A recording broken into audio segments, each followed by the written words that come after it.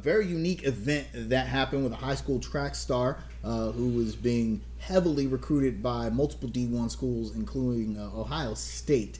At his reveal ceremony, he actually revealed that he was going to go to a historically black college university, and he chose A&T. And I think that's great. I think the way he did it is great, but I know that there's some contention amongst that. What do you guys think? It was really cool to see it, man. The presentation was really dope. And for those of you who didn't see it, the video's out there.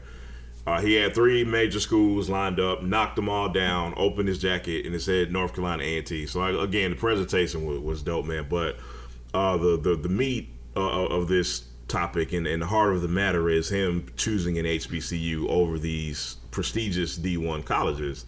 So the discussion is, should we and are we going to see more highly recruited athletes go this route?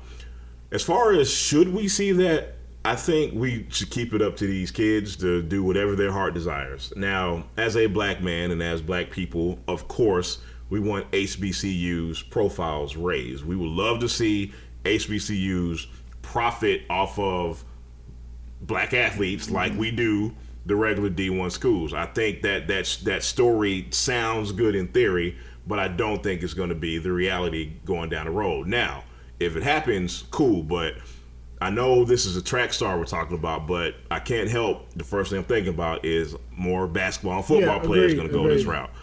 And again, just to repeat myself, I just don't see it happening. It would be cool, but I just don't think that would be the reality. And to me, it would have to start with one athlete who's like the number 1, number 2 guy, and it would have to start a wave for that to even think about happening. We'll see.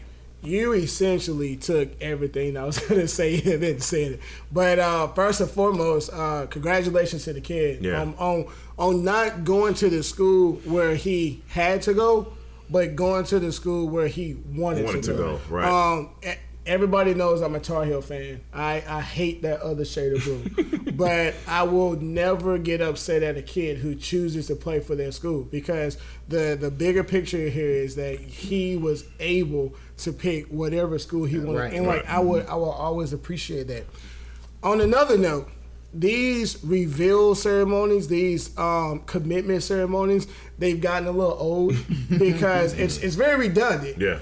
And so big ups to that kid for doing it the way he did. Yeah. It was classy. It wasn't too flashy. It looked like he had fun. Because it appeared that he had chosen Ohio State, and everyone cheered, and then he knocked it down, and it was like, there's a twist. Yeah. So I thought that was pretty dope. But I will say this: it's a little easier for a track star to make that decision because a track and field athlete, the school that he chooses isn't going to affect his professional career as much as a basketball or football player, because you're literally talking money. You are literally talking money. If you're a football player, the difference between going to A&T and Ohio State could be millions of dollars. I'm glad you brought that up. Me too. So when it comes to the two money-making sports, you honestly believe that if a kid goes to an HBCU as opposed to we'll go with a D1 school, you think he or she loses out on a significant amount of money? Absolutely. That's the reason why Daniel Jones went number 6 in the draft, and Dwayne Haskins almost went out of the top 10 because it was.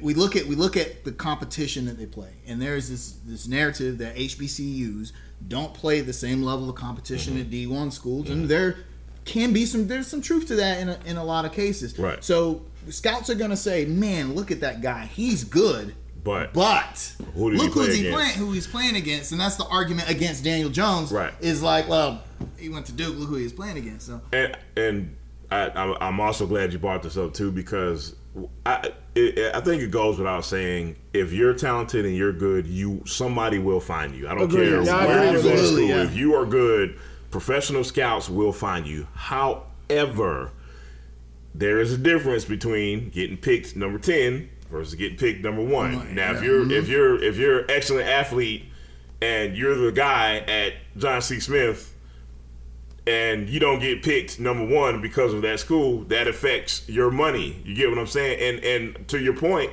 that does make a difference. It shouldn't. It shouldn't, but it does. It's unfortunate. Like, I wish I had a graphic to see exactly where Steve McNair was picked, because I guarantee you there's somebody who was picked in front of him who didn't deserve to get picked in front of him. Yeah. So there you have it. Where did would Jerry Rice be a good one? Jerry Rice be Rice. God, he'd be the best example. Where did he get drafted?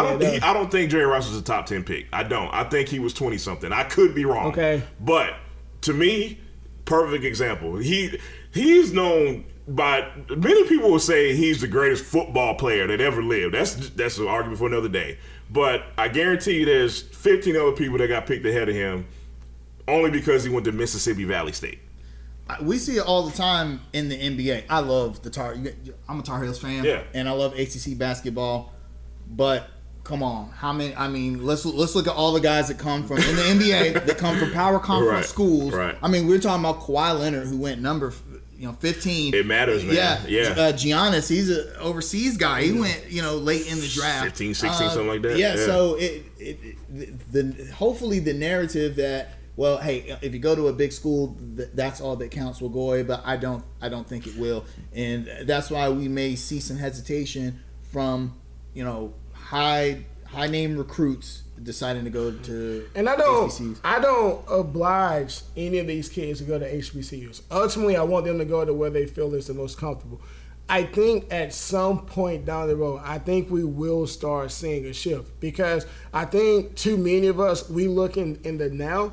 But if you look back in the day, especially in football, there were a lot of HBCUs that were powerhouses. Right. And now SMU isn't a HBCU, but I think they're like the best example, because they're a small school. Yeah. I think they were like a Methodist college or something. Yep. And before they got hit with a death penalty, like they were the team. They were the team. You know what I'm saying? And I have a firm belief that if you're talented, they're gonna find you. Their 30 for 30 is awesome, by the way. I was just about to mention that. Great 30 for 30. And I'll give you guys one prime example. Ed Oliver, D tackle out of Houston. He was a consensus 5-star recruit. I want to say he was 12 in the nation. Coming out of high school, and he could have went to any school that he wanted. Texas Tech wanted him, Texas wanted him, all of those. He really wanted to go to LSU, and he went to Houston. He stayed at home because his reason for, I think his older brother was playing there as well, so he stayed there for family reasons. And he became the first ever 5-star recruit to go to a non-Power 5 school. Wow. And this year, he just got drafted number 10th overall. Yeah. So I firmly believe that if you do good, they're gonna find you'll get fine. And we could talk about, like, I got plenty of examples, but I think that's the best one, Ed Oliver. So go with that.